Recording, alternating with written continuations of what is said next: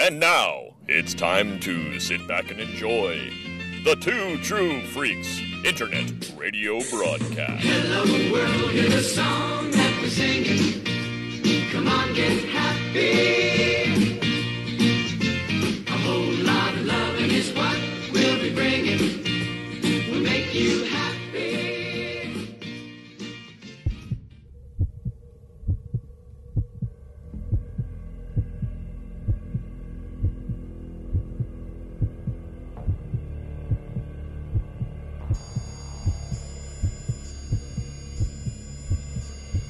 The Vault of Startling Monster Horror Tales of Terror!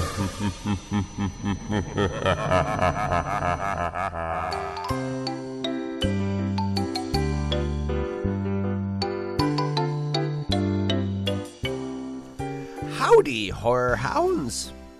You ever had somebody say, "Oh boy, I just found the most greatest delicious fancy candy store," and they bring you a $10 bonbon that is made from only the finest ingredients and lovingly prepared by accomplished confectioners who artfully craft and meticulously decorate each bonbon by hand, and then you take a bite and it tastes exactly like dog shit? Ever had that happen? Okay, so tonight's movie is Hereditary.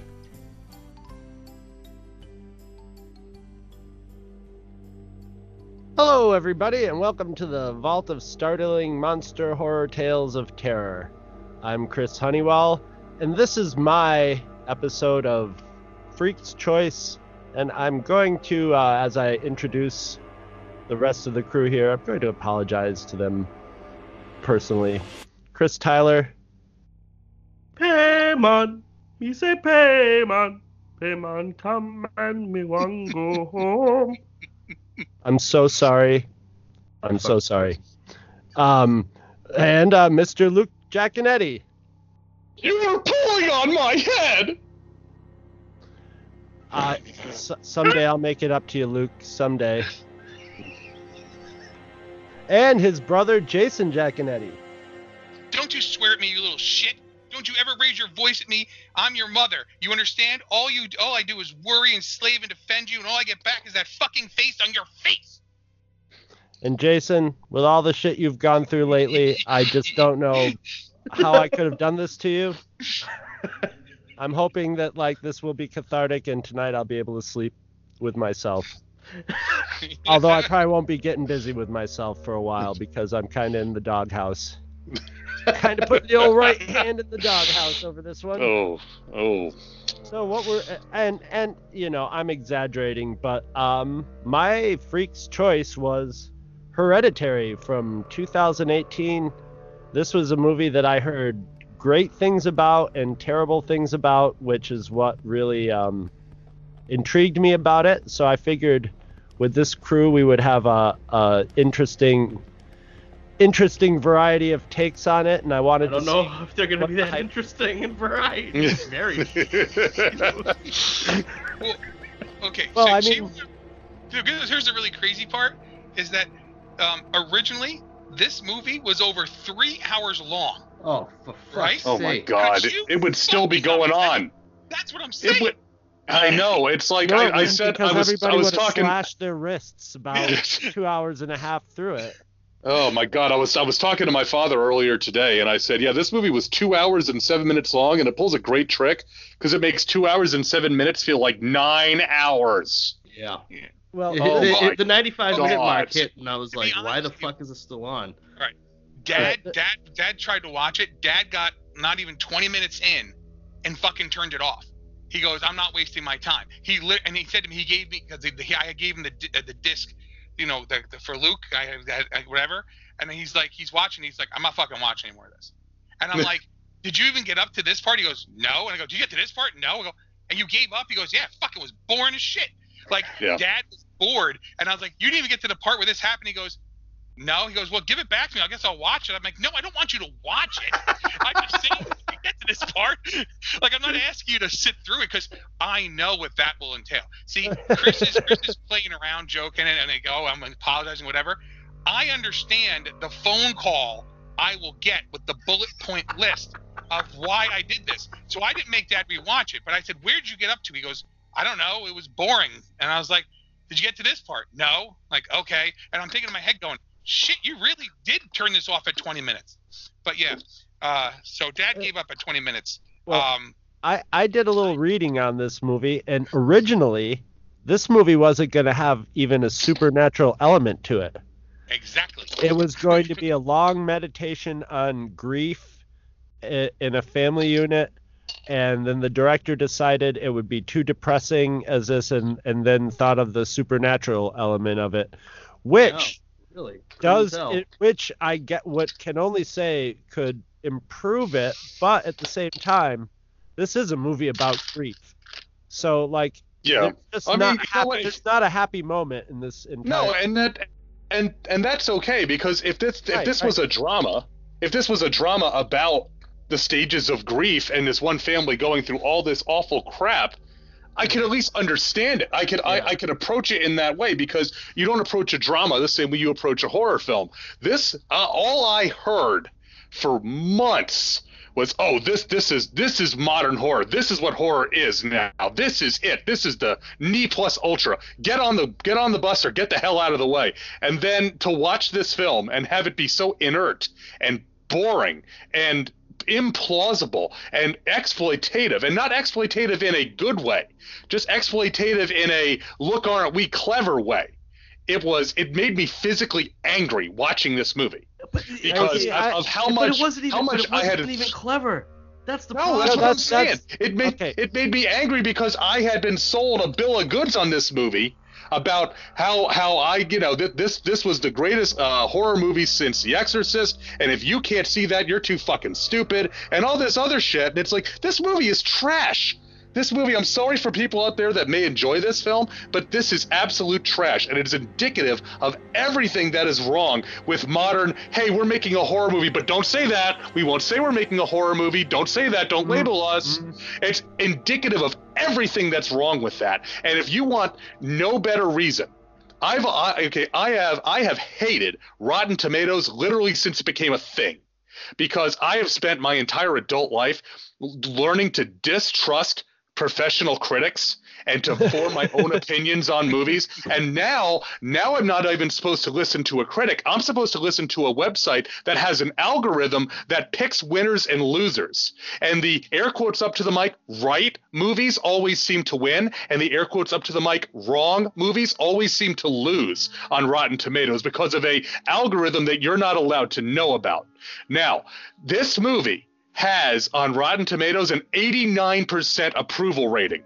This movie on CinemaScore, where they ask actual people that went and paid money to go see the movie, a D+. End of. I'm done. Nothing else. Yep.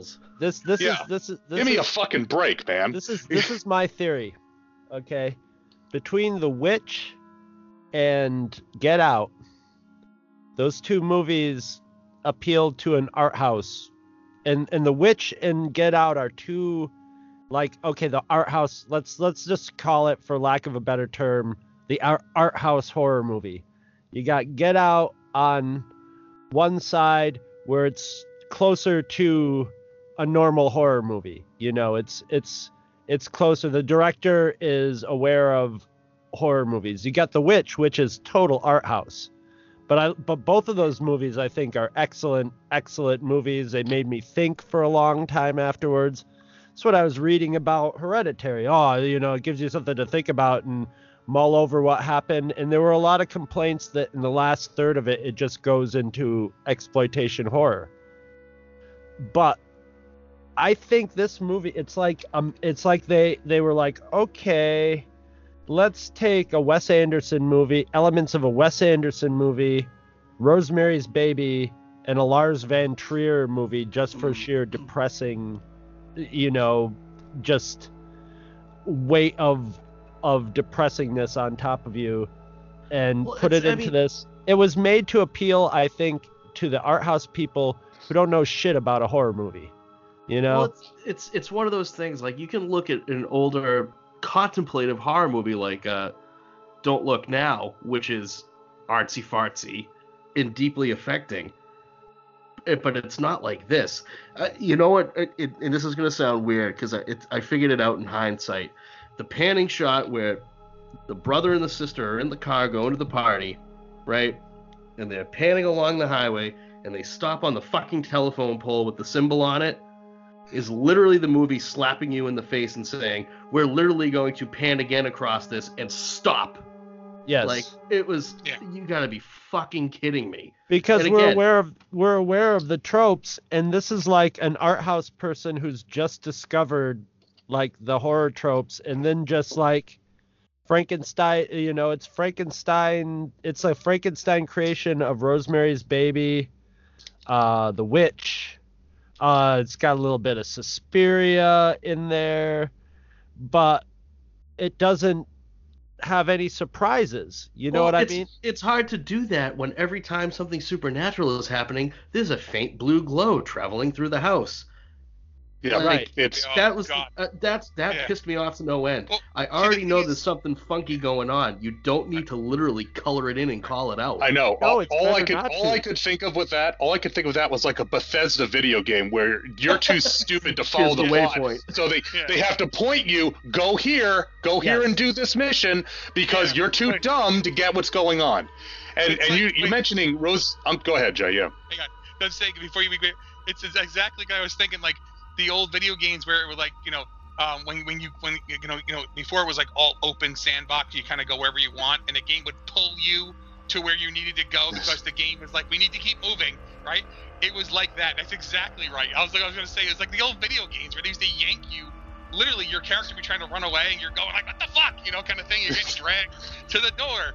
Sorry, Luke. Yeah, exactly. But all mention Rosemary's Baby. This movie so desperately wants to be Rosemary's Baby. But the problem is that Rosemary's Baby is an intelligent, creepy movie that shows you weird crap that doesn't make sense, and then lets you mull on that and think about that before they come out and give you enough information to process what the hell's going on. This movie, first off, it's obscure. It's expecting you to follow along with details that they can't provide, that we're supposed to get information that there's no way we can get in the method that they communicate it. But unlike Rosemary's Baby is not like The Exorcist, where it's like pinning you to the edge of your seat because it's so crazy. Rosemary's Baby is the definition of creeping feeling. I just lost my audio. No, you're good, Luke. You're good. There's a little mic crossed out. I'm back. Did you mute? I'm back. Sorry, I knocked down my phone. But Rosemary's Baby is like the definition of a creeping feeling of dread, right? And this movie wants that so badly. But any time that there's a feeling that could be something that was dreadful and made you feel uneasy, it takes so long to develop that you're just like, get on with it. Get on with it. Jay says this, you say this all the time on Bots, Bugs, and Babes. It could be a grade Z movie, but you know what? It's not boring. This movie is boring. It has a fantastic production design. It's got all sorts of money that was clearly spent on this for $9 million. All the acting is top notch. The acting is look, the actors are very professional. There's no really, suspect acting jobs here. There's terrible. No good character. That's the thing. Yeah, exactly. There's no likable the brother, character. I don't care if any of these people get killed. I don't care if they're put in danger. They already start out. The only likable character in it is the Liam Neeson looking husband. Gabriel Byrne. Is the only guy who's just sort of like trying, but he's already depressed. Well, he's kind of Gabriel Byrne's already kind of like Liam Neeson light. I can see that. He's sort of like extra value Liam Neeson. Yeah. He's a good person, but everybody is already at the beginning of this movie, like at their starting point, they're already just subliminally hating each other, racked with grief. Mother on the edge of insanity, and the husband at the end of his rope, but trying to be patient. But you don't get a normalcy, and you get the feeling that the normalcy was also a very, it's that sort of like world that I don't know if it's actual reality, but it's in films of the you know, just terribly self-centered, pathetic rich family, you know, that just has their internal problems and all that. But it's like when Peter Griffin gets that, him and Peter go and get the, or him and Chris go and get the merit badge for watching that family of wasps. you never get a chance to feel anything positive for any of these people, and it just goes downhill as it goes along. So it's like, you know, I mean, there'd be more of a creeping, like I never got bored during it, but at the same time, I just always sort of had my hackles up through it, because I would be waiting for it to take an unexpected turn. And I thought at first, when the daughter got killed, that was where it took a turn for me, because I was like, okay, I wasn't expecting that. I thought she was the one that was going to get, I thought they were gonna do like a Suspiria type thing and put old grandma back in young girl. And well, that's you're not far off, because well, that's you're essentially not far what off. happened. They switch it up, so it's like, okay, that's not coming about that way, and then, you know, they fill it in to what's really going on. But what's really going on is like so like mundane in the context of supernatural thrillers or satanic thrillers or things like that. And in a lot of ways, it kind of copies The Witch, you know. I mean, right down to the ending with all the levitations and, you know, the witchiness coming out to the surface. But it doesn't do it with the class that when the witch did it, it built up to that and earned it. And that was another movie that didn't have, in another way, it was a lot of grief and a lot of unpleasant characters, or characters that you didn't really care for, but it worked. And this, when I got done with it, I'm just like, this is for somebody who wants to fool themselves, who's an art film. It reminds me of these two roommates that I had, these two girls that you could not drag them to a movie that wasn't an art house movie. They were just like, no, I want to go see a real movie, you know, something with intelligence in it. And one time we dragged them kicking and screaming to go see Dumb and Dumber when it first came out. They were like, you know, but there were like 8 people, so they were completely outvoted, and they wanted to go and be with the group or whatever. So they bitching all the way to the movie theater. I don't want to see this movie. And we all pitched in and said, we'll buy your tickets. Okay, whatever. They laughed until they almost pissed themselves. Like, oh my God, that was so wonderful. And I think this movie appeals to people of that mindset. They go to it, and then they can be like, oh, a horror movie, but there's things to think about in it. and then at the end, they're just like, oh, this is kind of ghastly at the end, though. It just turns into, because that's what I heard, it turned into like a jump scare movie, which it did not at all. It just had it had like a really good piece of disgusting gore in it to actually be disturbing for 10 seconds, and then it was over. And it makes those people feel good about it, because they're like, I enjoyed a horror movie, and it had bloody sawing heads off in it, and now I can go on my Twitter and my Tumblr and talk about this, and I'm not a pretentious art house goon, and I'm not a pretentious art house goon, but I'm also not a horror movie secret serial killer either. Right, yeah. Like disgusting, gross things or whatever, you know. Yeah. Or it was disgusting and gross, but it had a classy story and super cinematography. And, you know, they played up the whole thing of the mom making the dioramas and how important the dioramas were in it. And I thought that part was really just sort of half-assed. It was sort of thrown in there. It didn't really... There's a lot. All I know is that one she's doing is a lot of fucking chairs. The funeral parlor has a lot of chairs. I mean, there's so many fucking chairs.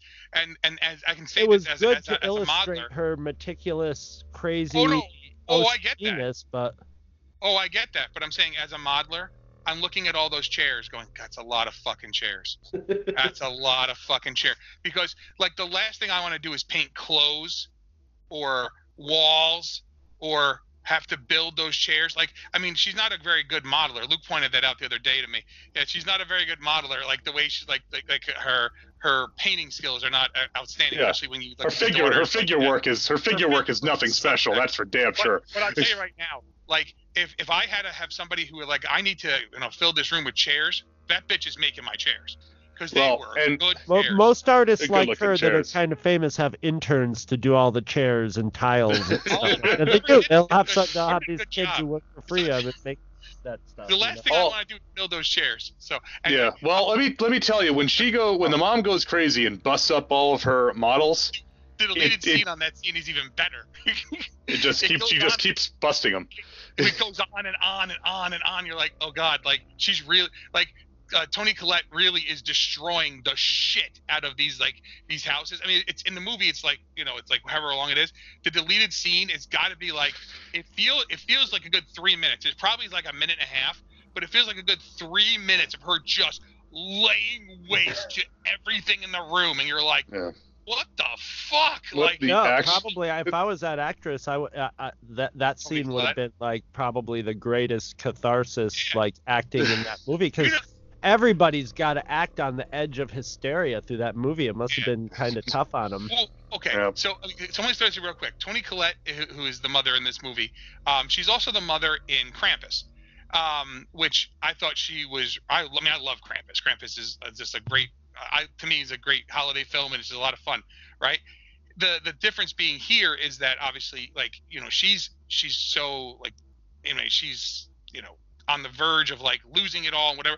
Like, I thought there were some really interesting things they mentioned throughout that, like her sleepwalking and when she covered herself in the paint thinner and then her son in the paint thinner and was that gonna was light fire. Legit creepy. Yeah, like that stuff. If that's where you went with this film, fuck all the supernatural stuff. Yeah. And it literally was about this woman's descent into madness, right? And was about that. Like, I'm not saying that it would have been thrilling, but I'm telling you, like, now, like, at least at the end of the movie, if the end of the movie seriously was her not hanging on the ceiling while her son's looking at the burnt corpse of his dad, yes, and then her with the fake neck. Although I did love Toni Collette did have a prosthetic head on with a fake neck and really took real piano wire and cut through it to make that look as good as possible. That's why that gore effect. I mean, yeah, it looked great, but at that point I didn't give a shit. But it makes no sense. No, right? Who get that? At that point, it's just Geek Show at that point. Yeah, I'm thinking what it was they needed a series of sacrifice. Since they could move a soul through things as long as there was some sort of genetic. That was where the Hereditary came in, and they spelled it right out in the end credits, where you'd see the DNA move down from one letter from one credit to another. But they needed to, like, kill off a sacrifice and then move the body around until they got the their king inside the woman, inside the little girl's body. Inside the little girl inside the little boy inside the blah blah blah. Right. It's just a mess. It doesn't. But I'm saying, but if you get rid of all that stuff, get rid of that, and it was you watch Toni Collette just becoming more and more unhinged, right, the whole time, and instead of the what her name is, the woman who Joan, whoever she meets, instead of her being like, like where she's like, well, I instead of being like, I found a cult and I can move this thing, like she could still, like, have found God or whatever, but, like, they go there and then in the apartment she's dead. Well, why is she dead? Because now the mother, Toni Collette's character kills her because she's becoming disassociative, and that would have been something where you're like, okay, what are we watching? Like, it's kind of like... no, they could have really... Remember Henry, Portrait of a Serial Killer? Yeah. Remember the scene? Okay, remember the scene where it turns out they're watching the video of them murdering everybody?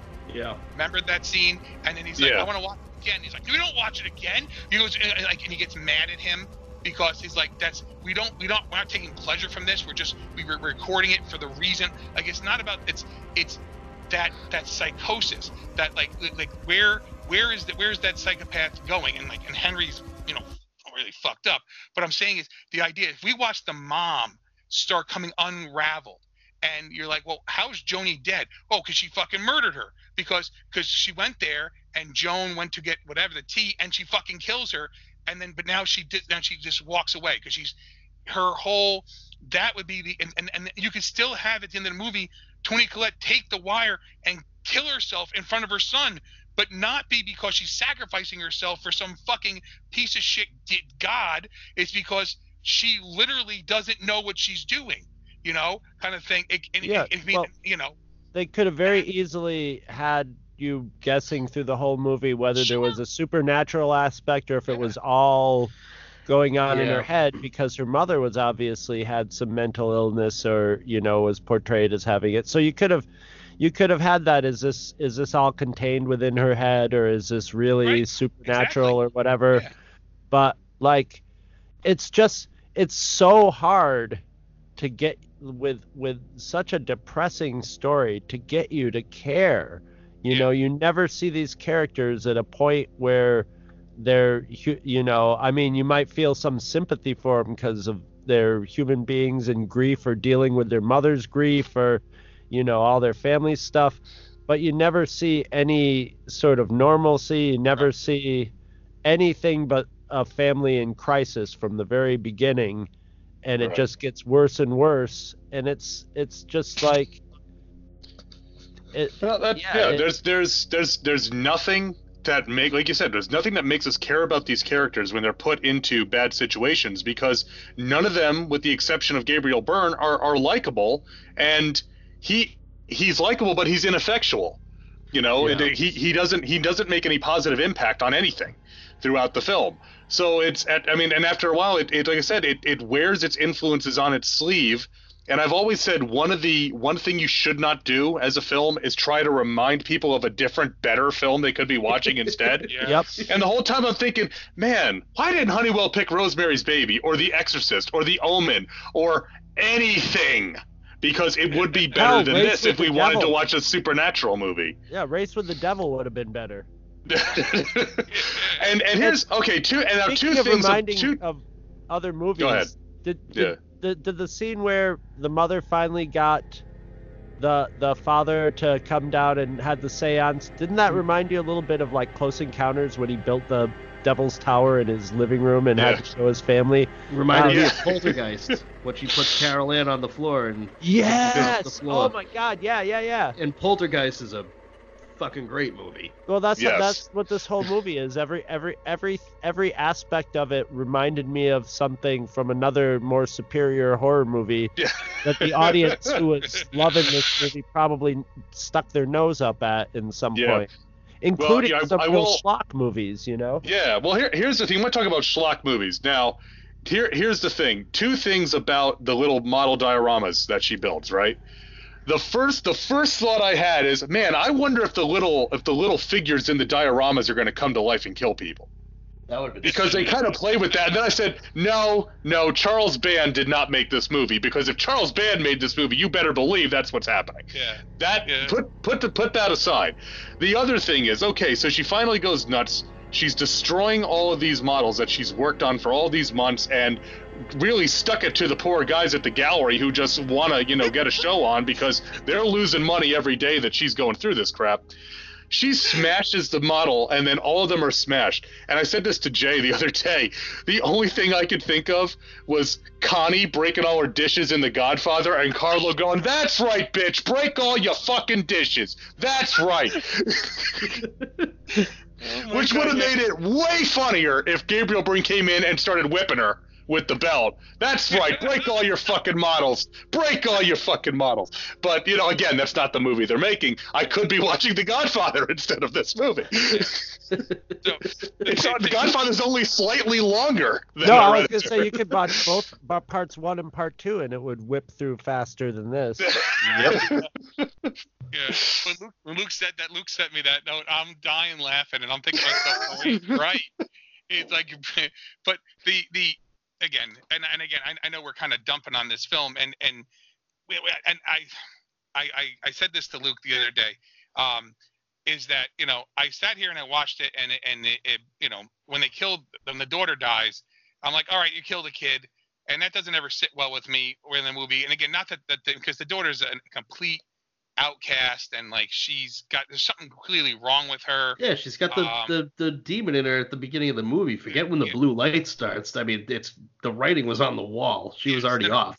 I understand what I'm saying is, but like, I mean, so like you're looking at this child, and let's pretend the fact that like we didn't know the demon's there, right? Like clearly this child has something.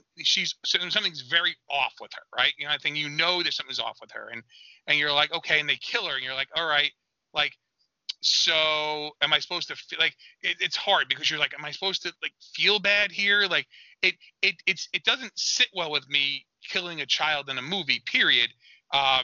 You know, I mean, it does with Tyler and I. Well, here's the thing. The thing. I shouldn't be applauding it for killing a kid, you know, 25 minutes into the movie. I didn't give a fuck.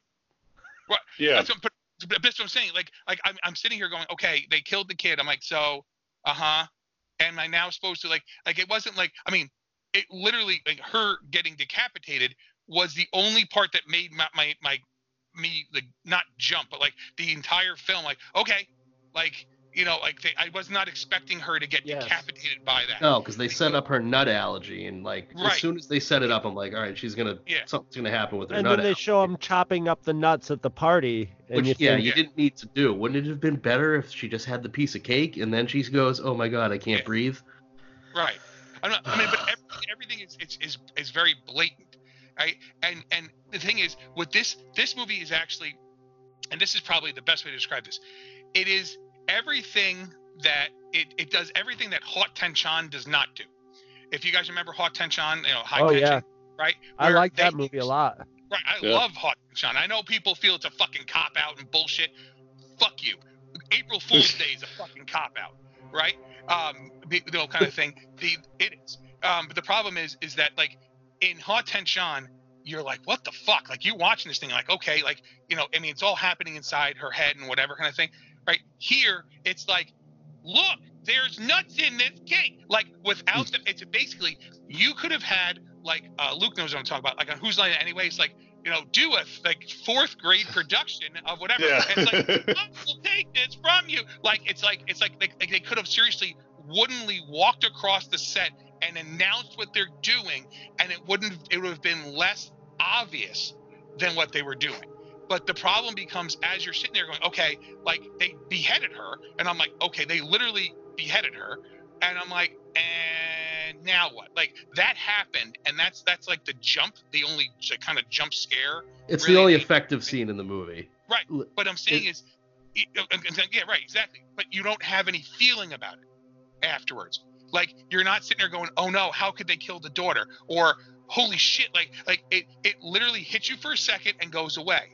And I thought of it only in plot terms. I was like, that was unexpected. That puts the plot in a different direction than I thought.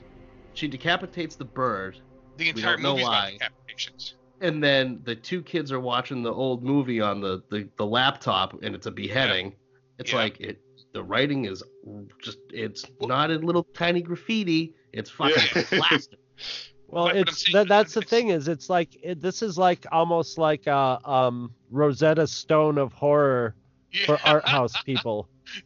You know, this is all the stuff that they've wasted 50 years watching, you know, Fellini films and missed, and now they get to like see it all for the first time in an acceptable movie. So that's the thing. They'll blow this movie, and then, you know, none of those people that like the artsy-fartsy movies would give John Carpenter's The Thing any chance, which is infinitely more art house than this was. If you think John about Carpenter's movie, you know, just about every other John Carpenter horror movie has a lot more to say than this movie. This movie has nothing to say, and it pretends it has a lot to say, maybe about grief or you know, something like that. The horror plot of it doesn't have anything to say, you know. Or I mean, you could definitely draw the lines of family trauma gets passed down, but that's not enough to carry a movie. That's been said 8 billion times and in more interesting movies.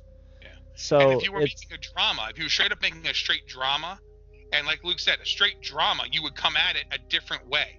You would come into the movie with different expectations and different things. Like the thing is to call this a horror movie or whatever they wanted to call it coming in, and to hype it the way it was hyped and whatever was on it, it's like, okay, this is not what you're giving us. You're giving us what is the skeleton for a family drama. I mean, depressing fucking movie. A movie that basically make you want to go drink, right, kind of thing, and which is fine. But if it was all straight drama, okay.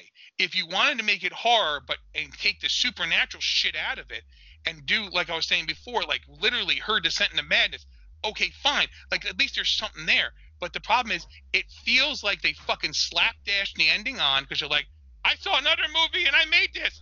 And it's like, I mean, I understand that this director had never done anything else, and he probably will not do much more because he's a fucking slapnuts if this is how he thinks a horror movie. Oh, he's got another one coming out this summer. Well, he's got 10 fucking movies he's got screenplays for that he wants to make. If they're all like this, fuck, dude. Like, seriously. Like, I mean, we stopped Yui Ball from making movies. We can stop you Nobody too. can stop Yui Ball. No. Well, I got to go back to your point about a family's descent into madness. There's no way to descend to from this because everybody is already so awful. Correct. Like, I mean, it's just like the eventual playing out of it. It's not if even you're gonna start in media res like this, where everybody is already fucked up, don't you have to at least flash back and show something? Happier times instead of just talking about it, which this movie is just all talking. It's all talk. There's no. It's not a film in the traditional sense where it's show don't tell. This is all telling. It's all secondhand. It's all hearsay. Yeah. And then when shit does go off the rails, it's the exact same visual vocabulary that we've had in Hollywood for more than a decade now. It's things moving fast. It's people shaking their heads. It's people banging their heads on stuff. There's nothing creative or different or interesting looking. It's the same visual vocabulary. It's like I said, it's made well. It's nicely shot. The effects are good, but there's nothing new here. I mean, and even discounting some of the classics that this desperately wants to be. I mean, if you're telling a supernatural story with weird, creepy shit going on, there's no comparison between a film like this, which again is all talk and no show, versus I was even thinking like The Devil's Backbone, which is a supernatural movie that is unsettling because you don't know what's going on, but nobody knows what's going on. At one point in Hereditary, about an hour and 45 minutes in, the mom says, "I understand what's going on now," and I literally said out loud, "At least one of us does." Yeah. I mean, I'm not going to lie. I was watching this film. I had the day off the other day, and I'm watching this film at like 11 o'clock in the morning, and I got a call. And it was my wife calling me on my cell phone. And normally I'm really annoyed by that, but I was like, oh, thank God. It's like, yes, I'll talk. What's up? You know what? Here's the thing. If Chris had sold this movie to me without telling me anything and said at the end of the movie there's going to be a bunch of naked cultists welcoming their resurrected demon god into the world after in front of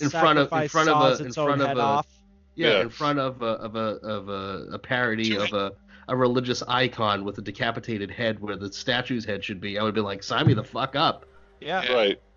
Oh, it has all the elements. I would even say this, like, every aspect of this movie is well done. Even the script, but the story is flawed and fucked. So, even with a good script and good dialogue and interesting way of telling the story, theoretically interesting way of telling the story. If there isn't a story there, you're just not good. You're not even. You could get along on just style, but they don't even go. They could have gone more whole hog, made it more. Gone full. Oh, what the hell is that director's name that did Listomania and that's like one of his more Ken Russell. It could have been like a Ken Russell movie, or something like that, and just gone like really over the top with the style, and like Suspiria. Suspiria Right. doesn't have a hell of a coherent or really compelling story to it either, but the style is what, in the atmosphere is what. Well, yeah, but you got to remember, this one just has a crushing atmosphere from the beginning till the end, and it doesn't. But so does The satisfy you. Descent. But The Descent wasn't Oh boring. my God. Yeah. No, The Descent, yeah.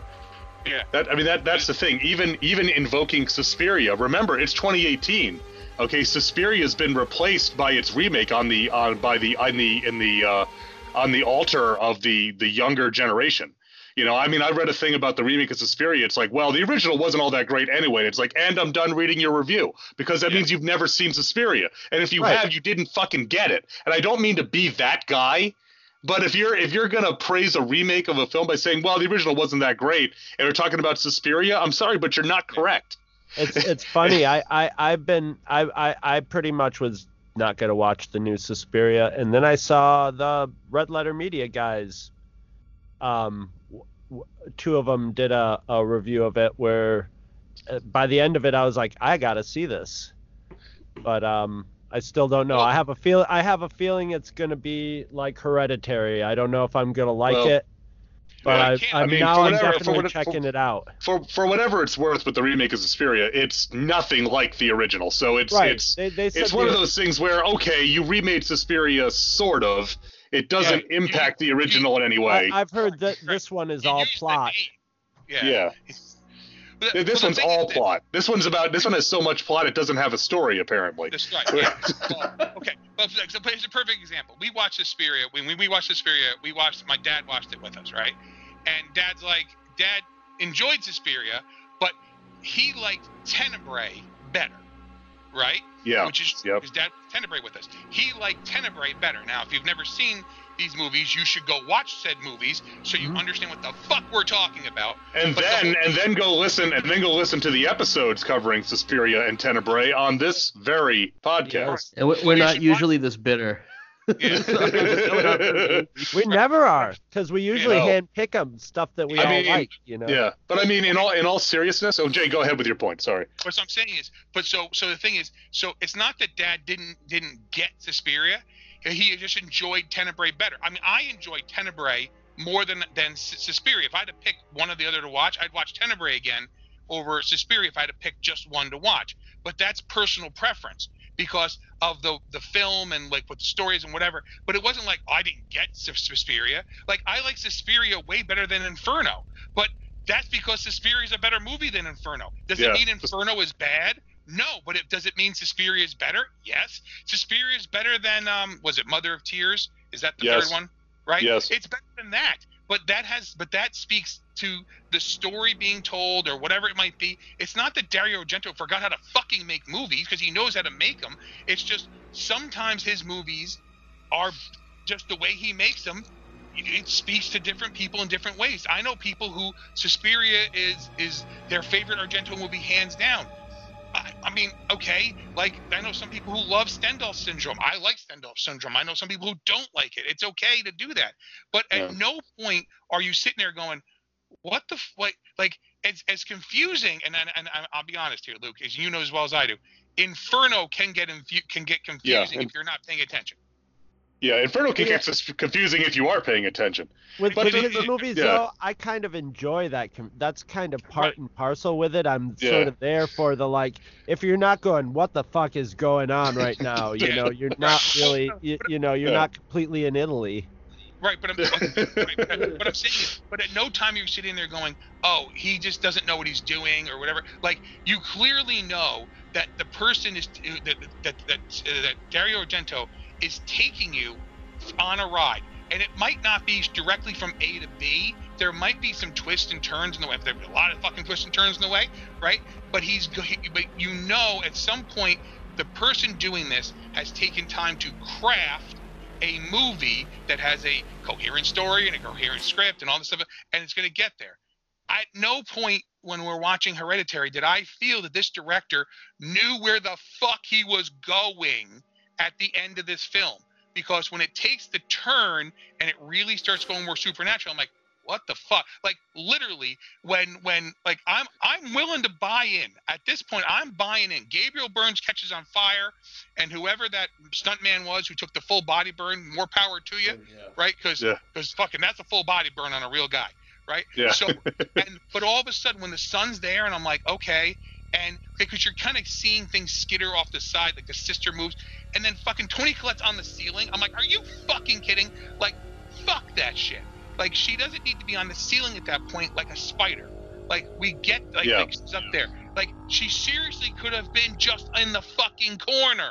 Well, right? that's the thing is that's such a trashy trope of modern horror movies too. Right. Exactly. But I'm saying, but they could put her in the corner, like make it fucking that, like that she's in, like she's sleepwalking, make it whatever. Fucking have her have a can of fucking paint thinner, whatever. I don't care. Just but as soon as she's on the ceiling, I'm like, and you're gotta be kidding. Like right, it's derivative. It's derivative. It's the same things over and over. I mean, she didn't spider walk down the stairs afterwards, inverted because we have to do that. That was my next thing I was gonna say is at least she didn't like do that jittery sped up spider walk that you always see, or like have her face doing the it started in what was it, Jacob's Ladder, where the head's just like going back and forth real fast and stuff like that. Jacob's Ladder makes perfect sense. Yes. And a lot of the movies nowadays, you're like, okay, well, but she does the head slam thing. She's holding on to the, and she like when he goes up in the attic, and I'm thinking like, well, how is she hitting this thing? And of course now she's hanging off it, slamming her skull into it. I'm like, are you like? I mean, like if I say, are you like? I mean, that's really like I feel like the Miz, kind of thing. Like. Because at one point I was like, you said nude photo shoot. No, I'm sorry, that's the photo shoot. I should have watched Ms. and Mrs. instead. Anyway, So it's just this movie became very frustrating at times. There again, like I said, there's a skeleton of stuff that could work.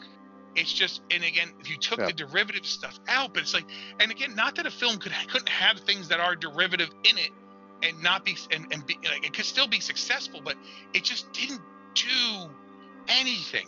And I said this to on Luke, paper, all the elements of it looked great, and it's just like, and so does communism. Communism looks beautiful in the fucking book. It doesn't work in real life. Well, you guys know the problem with communism. Hereditary is the cinematic version of communism. Communism. Yeah, well, eventually you run. Can we make that trend? Yeah. Yes. Because remember, eventually you run out of other people's money. That's always the problem with communism. But but again, I mean that's the thing is that, like you said, there's. Even if you made this into a drama, I could see the appeal of this. I mean, the last several years of all of our lives, we've all had personal tragedies, and to have things white piling on top of each other, we all can relate to that. Almost anybody of after a certain age, if they're lucky, but once you start getting older, everybody has experience with grief. Yeah. And this movie could be it is an exercise in grief, and like somewhere there's got to be a script floating, his original script floating around, but man, even that, if they took all the supernatural elements out of this, it would be, I sort of picture the end of that movie must have had like the mother killing herself, or Sure. It might have been closer to what you were envisioning, Jason, with her going nuts and like maybe torching the son with acetone or whatever. On a level, having brought that up earlier in the movie, wouldn't that have worked better? Right. Yeah. Well, I mean, the thing is that like she uses lighter fluid to get the. See, I thought it'd be even funnier if like when she's trying to light the book on fire, they don't have lighter fluid, so she's just putting paint thinner on it anyway, because then it'd be a lot more on the nose. Anyway, what I'm saying is but that kind of stuff, like you've made it very clear that the mother sleepwalks. You've made it very clear the mother, she has guilt. I mean, she talks about trying to abort her son by doing everything possible to herself so she could have she could miscarry. Like these, and again, even though that's part of a dream, like all this shit's in the movie. Like it's all there, and it's like, let's just forget it. It's like remember, look, the what the twist, it's like the what the twist thing. You gotta have the what the twist, kind of thing. Like let me tell you something. If she had woken up from the dream and discovered the house was on the moon, it would have made just as much sense as everything else in this movie. That would have been cool. What a twist! M. Night Shyamalan ding dong there coming out of nowhere. I was doing this. Anyway, but that's. I said this to Luke though the other day. I said the problem is that there are two movies that people have been telling me, oh my God, you have to watch it. They're so good. Like, and again, I don't mean people like it's in like, I mean, like everything you're reading, like Rue Morgue, not Fangoria because it just got back to existence, but Horror Hound and like. Like who are short stroking. The two fucking movies were Hereditary and Mandy. And I've seen both of them. Okay? I've got Mandy on my hard drive waiting. Is that worth Oh no, not even. No. Okay, so put it this way. I'm still gonna watch it. I still can't resist. Watch it, Chris. No, you watch it because maybe when I fucking time traveled for like 4 minutes in the middle of the movie, those 4 minutes were the best fucking 4 minutes going. Because I tell you right now, the rest of the movie was shit. So the problem was, I watched that going, man, everyone said how amazing this is. People I actually know love that movie. They're like, it was amazing. Nicolas Cage was outstanding. I'm like, great. I'm watching it going, fuck. Okay. Now, and now I'm like, okay, Hereditary. And people who I know have seen this and liked it. And I'm like, okay. And like every fucking review loves it, right? Everything is 4 stars, 9 out of 10. Great. And I don't know what they were watching. The problem is that in the 4.5 hours or 4 hours total or whatever long it takes to watch those two movies, we could have watched like Dog Soldiers and The Descent again, and we could have watched Monster Squad. Like we watched a lot of movies that I really like that are classics, or I could have gone and found other movies to watch. You know what I'm saying? At that time, you could have watched Monster Squad almost 3 times. Oh, yeah. I know. Monster Squad's amazing, but we could have rewatched The Gate. I could have watched any number of movies, right? Or if I said, hey, what's this movie about? This movie's about a cult and whatever. Let me go dig up some Hammer movies that do it better. The Devil Rides Out, To the Devil a Daughter, like any number of Hammer movies that do the cult thing way better than this film does, right? Because it does them better. The idea of like a demon, right? What's the one with is it the I don't remember, I forget which one it was, where it's the Hammer one at the end, the big fucking devil guy, but he's all white. Is that The Devil Rides Out or the Devil a Door? It's one of them. I don't remember. Yeah, I don't remember which one it was. But does it have Donald Pleasance in it? I don't remember. Then if it does, it's To the Devil a Daughter. Right. Well, whatever. They do the exact same basic end of this movie better. And that was done in the fucking 60s on like Hammer's. Oh yeah, no, that is To the Devil a Daughter. And and I mean the end of this, I mean basically this movie is also Rosemary's Baby, except Rosemary's Baby at least had like Ruth Gordon just being like, it's time for dinner. What are you guys doing? I hate Roman Polanski, and I would rather watch Rosemary's Baby 5 times than watch this again. But even then, I mean, I'm not a big fan of Roman Polanski, but I like his movies. I mean, divorced from that, it's but even then, even like another Italian film we watched Short Night of Glass Dolls. Yeah. The ending of this film is not that different from Short Night of Glass Dolls, and understand Short Night of Glass Dolls is kind of a gimmicky movie, but it's still again similar stuff with the cult and all that. It's not as supernatural, probably a bit more realistic. But, be that as it may. This movie's a gimmicky movie, but it's too artsy-fartsy to admit. It doesn't want to admit it. It wants to pretend it's not a gimmicky movie. If you're going to be a gimmicky movie, own it. Fuck it, embrace it, know? Yeah. Have your main character be dead and remembering it throughout the entire thing. Just don't layer it under layers of expensive and good art direction in the attempt to make it seem like it's not a gimmick. All I know is when I remember watching Short Night of Glass Dolls with my friends for the first time, and right at the beginning, you know, our hero is dead, and my friend Matt goes to me, I think he'll pull out of it. I think he'll make it.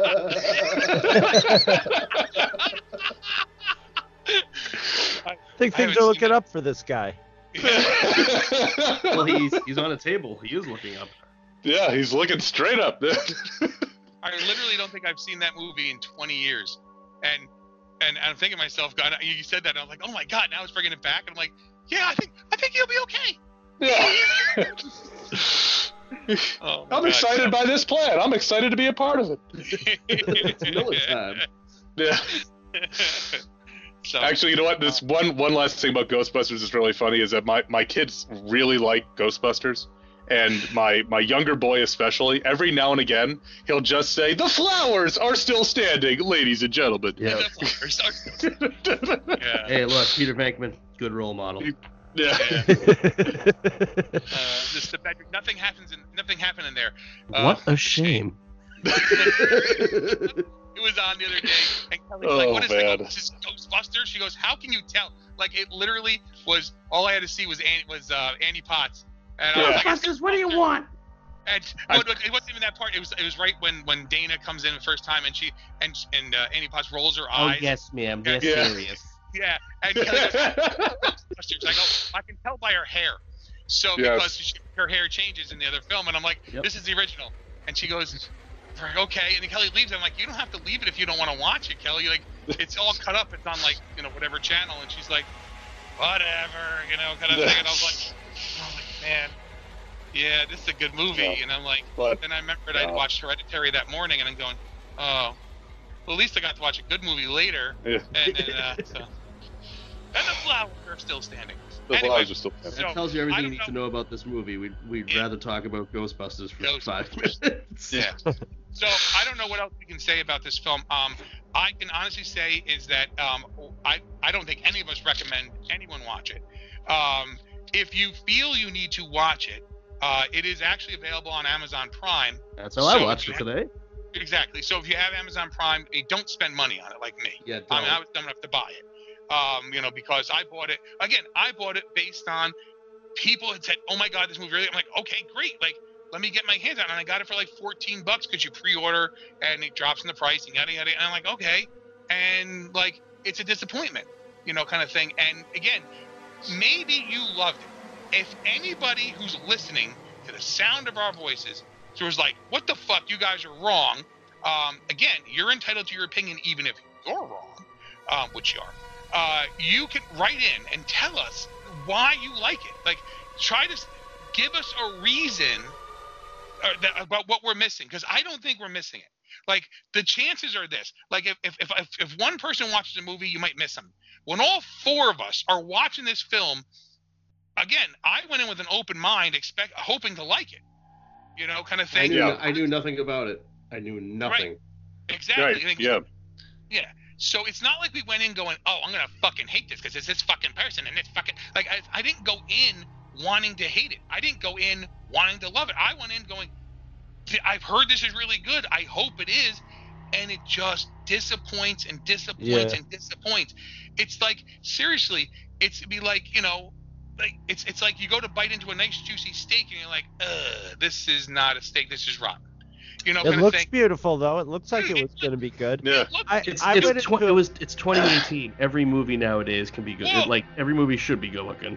You know? Yeah. What I'm saying is they filmed this thing in Utah, and this was original. Okay, think about this. Originally, this script was supposed to take the entire script called for it to be the dead of winter and snowing and desolate. Jesus. Could you imagine? Like, people would have murdered themselves watching it.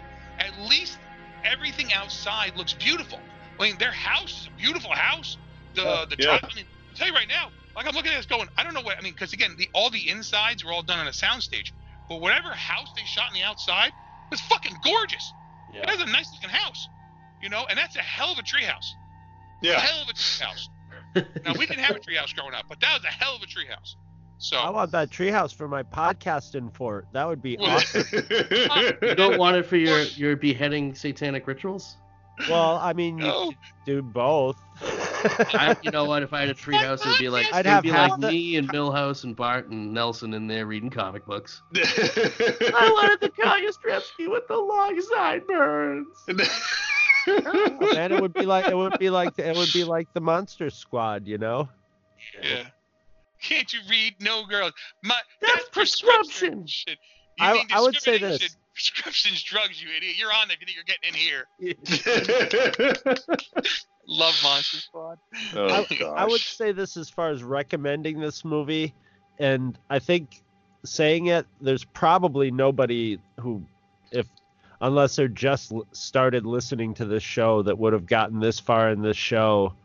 That would, if you were like somebody who has a penchant for the art house movies, and you're also a complete novice on supernatural horror. You've never like watched Rosemary's Baby or The Omen or you know, The Witch or any of that stuff, and then this movie would probably be full of surprises for you. But if you've seen any of those movies, it's just like a chock-a-block of all of them. So once you start seeing, you know, the Rosemary's Baby aspect of it, you know where that's going, you know? Yeah. Right. And it, yeah. Yeah, I mean, just saying it. I mean, I wouldn't, literally, I wouldn't spend money to watch it. You know, and that's somebody who actually did spend money to watch it. If you want to see it again, it's on Amazon Prime. If you have Amazon Prime, great, you know, kind of thing. I thought it was on Netflix. It might not. I don't think it is anymore. I think it's only on Amazon Prime. Right? It's on Prime. Yeah, I thought it was on Netflix a while ago, but again, I don't remember, kind of thing. And this becomes is that if you want to see it, great. I mean, again, some people would like, oh, they hear it's bad. I want to see how bad it could be. Like, okay, fine, you're welcome to do that. But again, if there's anybody out there who really enjoyed this film and like, not just to be counter to what we're saying because, oh, we get it, right? You know, like, you actually liked the movie. Like, we would like to hear why. Yeah, I'm never going to poo-poo anybody for like what they like, but this is one where I would genuinely welcome comments and Sure. conversation, because this one to me is, you know, maybe I'm just old now. I don't fucking know. But yeah, come on, write in, comment when we post it, because I want to talk about this with people. Yeah, and it's been out for long enough that a lot of people have probably seen it too. So yeah, Sure. That's why I picked it. I was like, whatever this is, it's either gonna be great. It was splitting. I'll do a plug from the Gentleman's Guide to Midnight Cinema. They're a podcast and Facebook group, and it's one of the better Facebook groups in general of any kind. And as far as movie groups go, it's great. There's a lot of people in there who really know their shit and are like maybe even a little too much. And there's a lot of people who are sort of in the industry there too. So you get a really jaded and informed opinion there, but it's also very always polite. It's no holds barred as far as what you want to say, but everybody's very polite to each other. So it's a great place to. So it's the anti-internet. And if you're like somebody who likes to like yell at people on the internet, I would say please don't go there. I don't like yelling at people in real life. I don't. Yeah, right. But this this split that Facebook page down the middle. There were people just like generally either talking like us or generally talking about like it was the best thing since sliced bread. And when that goes on in the general public, I'm like, whatever. But when it goes on in the Gentleman's Guide to Midnight Cinema, I'm like, I knew there was enough there, to make an interesting show. But I did not know if it was going to make actually an interesting day of viewing. And I guess interesting would fill, well, maybe. I don't know about that. More interesting in the context of like, oh, I can't wait till we discuss this.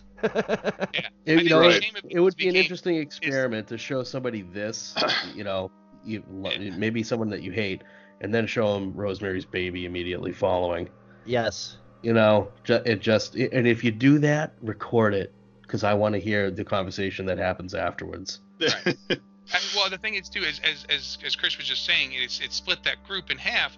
Like, I think I think if it had split us equally, or even if one of us had actually liked the film, I think we could then have that back and forth. I think all of us falling on the same side, well, not surprising. I think is it was just one of those things that had let's say for sake of argument, like I had loved this movie, and I'm like, oh guys, like it's like there's it just seems like there's no way to defend something like this to me. Like it just didn't do. Yeah. Like, I mean, there were differences in our critiques. Like, I wasn't especially bored during it, but that doesn't mean I was enjoying it. Right. and I like bleak, oppressive, slow-moving stuff. Yeah, like, me too. I love it. I have no problem with the slow burn. I mean, nothing's a slower burn than some of the Carpenter stuff. And I don't mind pitch black stuff too. Oh, neither do I. And I have no problem with children getting murdered in films. No. So it's like, oh, and a dog died in this too. So yeah, there you go. It hit my marks, and I still see. That's how little I barely remember the dog dying. Yeah. So anyway, I don't even remember the dog dying. I didn't even like the dog, and occasionally. how that dog wasn't even likable, and it's a dog. Maybe if it talked. they kick him out of the Yeah, room. That's about it. The dog was an asshole. Yeah, I know. If it was at least if the dog was talking, maybe if they'd put the evil demon into the dog for a little while and it was talking to the daughter or something, it would have definitely gained a point for that, because I always give a point for talking dog. Yeah, but if a dog could talk, he'd be like, hey, hey, hey, hey, hey.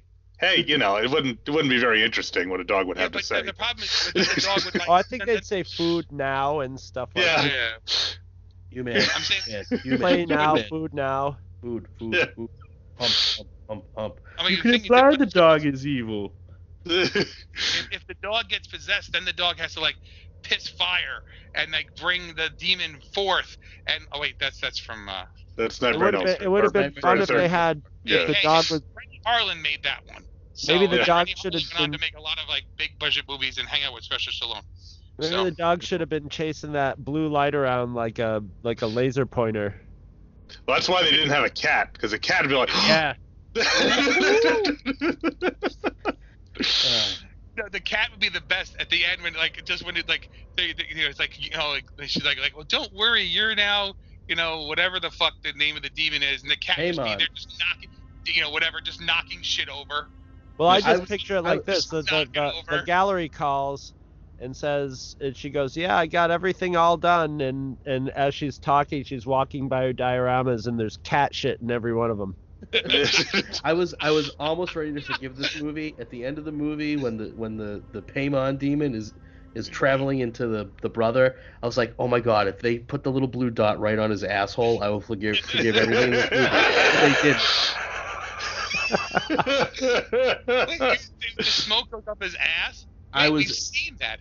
I know, but look, I'm just all saying. right, so if the guys from the Book of Evil. The Book of Evil are listening, yeah, we are now comparing your movie in a favorable light to Hereditary, so you can put that on your posters.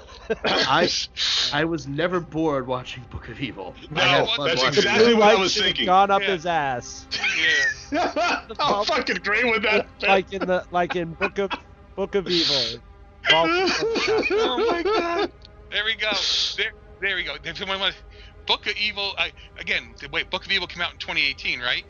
Yeah. Same year. Same year as Hereditary. I would rank Book of Evil ahead of Hereditary for 2018. I never felt depressed during Book of Evil. That's right. It wasn't boring. It wasn't boring. It totally wasn't. And it had a dude at the end who was ready to shove dead rats down his neck. That's right. So. I'll have the cob salad, and my friend will have a dead rat. I about peed myself when I heard that one when I listened back to it. By the way. Oh, when we get off, I'm making a note right now. When we get off, I'm gonna write the guy that we Brian, who we had on for Book of Evil, and be just like, so, dude, you guys got to listen to our Hereditary show, listen all the way to the end. Yeah. So. Anyway. I'm proud of us that we didn't do an Ant-Man up the ass joke on that too. That's how Thanos is getting taken out. I thought Brie Larson was going to show up and they'd all just give up because I that's really kind of the think way that Marvel writes shit now, right? If Ant-Man does the anal expansion, I think that you will see a reaction. Just go. You should have gone for the head. I will see. I will see. I say if Ant-Man does that, if he comes bursting out of Thanos' digestive tract, that there will be a reaction in the audience that theaters have not seen since Rocky II, when Rocky actually won, and everybody leapt to their feet, arms up in the air. Well, at the end of 3 hours, everyone's going to be like, the problem is it's 3 hours long. At the very end, it's going to be like, oh, okay, oh my God, your whole movie, you're like so depressed. Parents will be swinging their kids over their heads. It'll be great. It'll be awesome. It was when I saw Infinity War the first time. This guy clearly took like his 8 or 9 year old daughter, which was it's great that she is into these movies and is enjoying them. He goes, I don't know what the hell that was. Can anybody explain what was going on to me? I was like, oh wow. It's nice that you took your daughter. Don't probably your daughter. Right yeah. That reminds me of when I saw The Incredible Hulk in the theater, the one with Ed Norton. Yes. Norton! But there was a guy at the end of that, the Hulk is fighting the Abomination. And it's two monsters fighting, right? And there's a guy there with his kids, and this little girl, she had to be maybe 6, and she's scared. She's scared because the two monsters are fighting. It's like, Daddy, and he turns, he goes, shut up! Right in the middle of the theater. I'm like, fuck you, dude! Father of the Year, what the fuck, man? I've never done that. Even to the fat kid when we saw Godzilla 2000. Oh my God, Dad! Dang it. But anyway, we're getting off topic here. But far afield, anyway. We're lucky we didn't get this far off topic more off topic in this show. Like, I can't believe we were talking about like throwing away our junk mail and stuff about halfway through this one. Sorting through the junk mail. No, we owed it to this terrible movie to tear it to shreds. Is only I think we should do this every once in a while. Pick out some movie that we haven't seen that's sort of like getting some acclaim and do it up. And I haven't been watching a lot of the You mean modern. like The English Patient? I just saw. It's not a terrible movie. Trailer for the new movie. The English Patient's way better than this. I saw a trailer for the guy who did for the new movie. Now I'm forgetting what the old movie was. About 10 seconds. Oh, It Follows. It's by the guy who did It Follows. Which I still haven't seen. And watching the trailer, it was sort of similar to Hereditary. I'm like, oh, this is sort of an artsy, maybe with a dash of Seth Rogen comedy sort of feel to it. Turn on every like going crazy with like Pi, or what was that Jim Carrey one? Was it like number 23? Number 23. Number 23. It looks like a sort of mumblecore art house version of those movies where it's like, if you just take random situations and letters from the universe will talk to you, God will talk to you type of movies. And that was reminding me a little bit of her. It Follows? Yeah. It's not Under the Silver Lake, is it? Yes. That sounds like an artsy fartsy movie. Is that like that sounds like the sequel to It looks like Golden it's Pond? comedic, and it has a lot of Violent Femmes music. Okay. In No, okay, but this is supposed to be this is the one where the guy sees she's swimming in the apartment pool, and then he goes to her apartment and she's gone. And now he's gonna it's what's his face? It's fucking Spider-Man, Andrew Garfield, right? He's trying to figure that out, right? Yeah. He's not Spider-Man anymore. Yeah, and Topher Grace. He never was Spider-Man. Right? Yeah. So wait, so former Spider-Man and former Venom are both in the movie? Now he's Cypher Man as he tries to figure out the code of the universe. No, he can't be Cypher. That New Mutants movie's not getting released, Chris.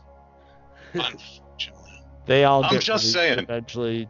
We all know that the number that is the answer to the universe is 42. Learned that almost 40 years ago. Twice. Yep. I don't know. What I always say, especially because Professor Allen is an Arsenal fan, I say, you watching the match today? He says, no chance. He goes, there's no reason. Oh, no chance for Arsenal? It's like, no, world's going to end. Oh, lucky escape for Arsenal if it did. Yep. Thank you, Luke. Yeah. 5 pints at lunchtime? It's not as though the world's going to end, is it? Should we sit down and put a paper bag over our head or something? Yeah. What's the point? What's the point? The world's going to end in 3 minutes. Oh, lovely weather for it, though, isn't it? No use complaining. The plans for the bypass have been in the planning office for the last 200 of your Earth years. Only as far as Alpha Centauri. Just cleanse I don't know, of this movie with some nice Hitchhiker's Guide to the Galaxy. My wife and we watched the movie version of Hitchhiker's Guide, I don't think I don't know that she's ever been more confused by something we've watched than Hitchhiker's Guide, because it starts with so long. No, I know that, but I'm saying just right off with so long and thanks for all the fish. She goes, what are we watching? For all the fish. When the movie opened with that, I said, I don't really care how much they deviate from the radio play. I literally had tears streaming from my eyes during that sequence. I was like, this is beautiful.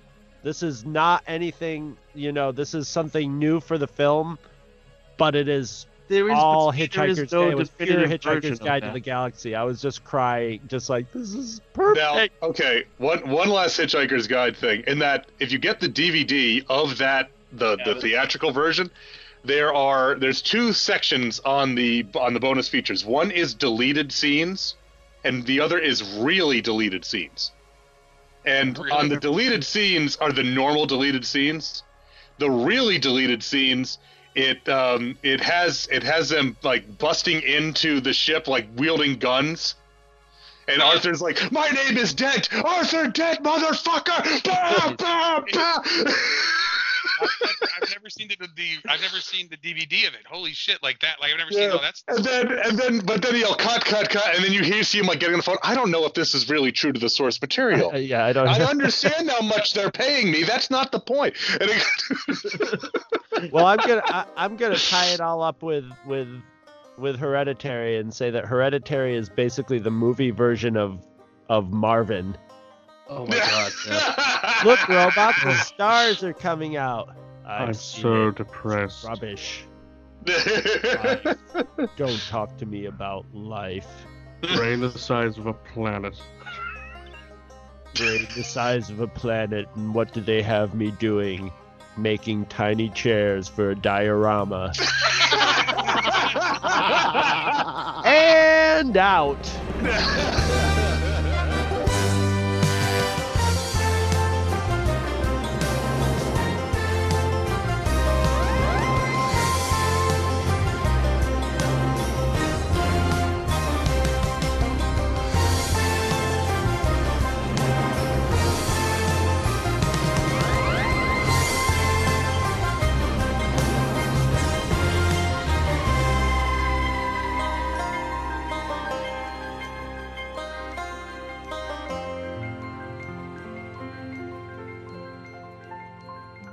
Visit our website at twotruefreaks.com.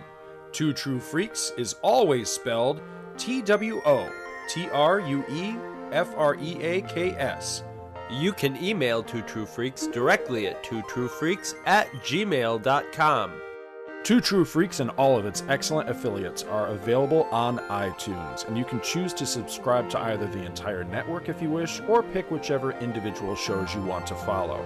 We have so many shows to choose from, there's just bound to be one that appeals to your particular fandom. Just search Two True Freaks with an exclamation mark at the end, space, and the number 2. You can find Two True Freaks on Facebook. Just search for Two True Freaks. Dumbass. If you ever leave your house and you actually have friends, why don't you tell them about Two True Freaks? If you've enjoyed our show, please won't you take a moment to rate us on iTunes? That helps others find the show too. Thanks for listening. And join us every Monday for new episodes of Two True Freaks.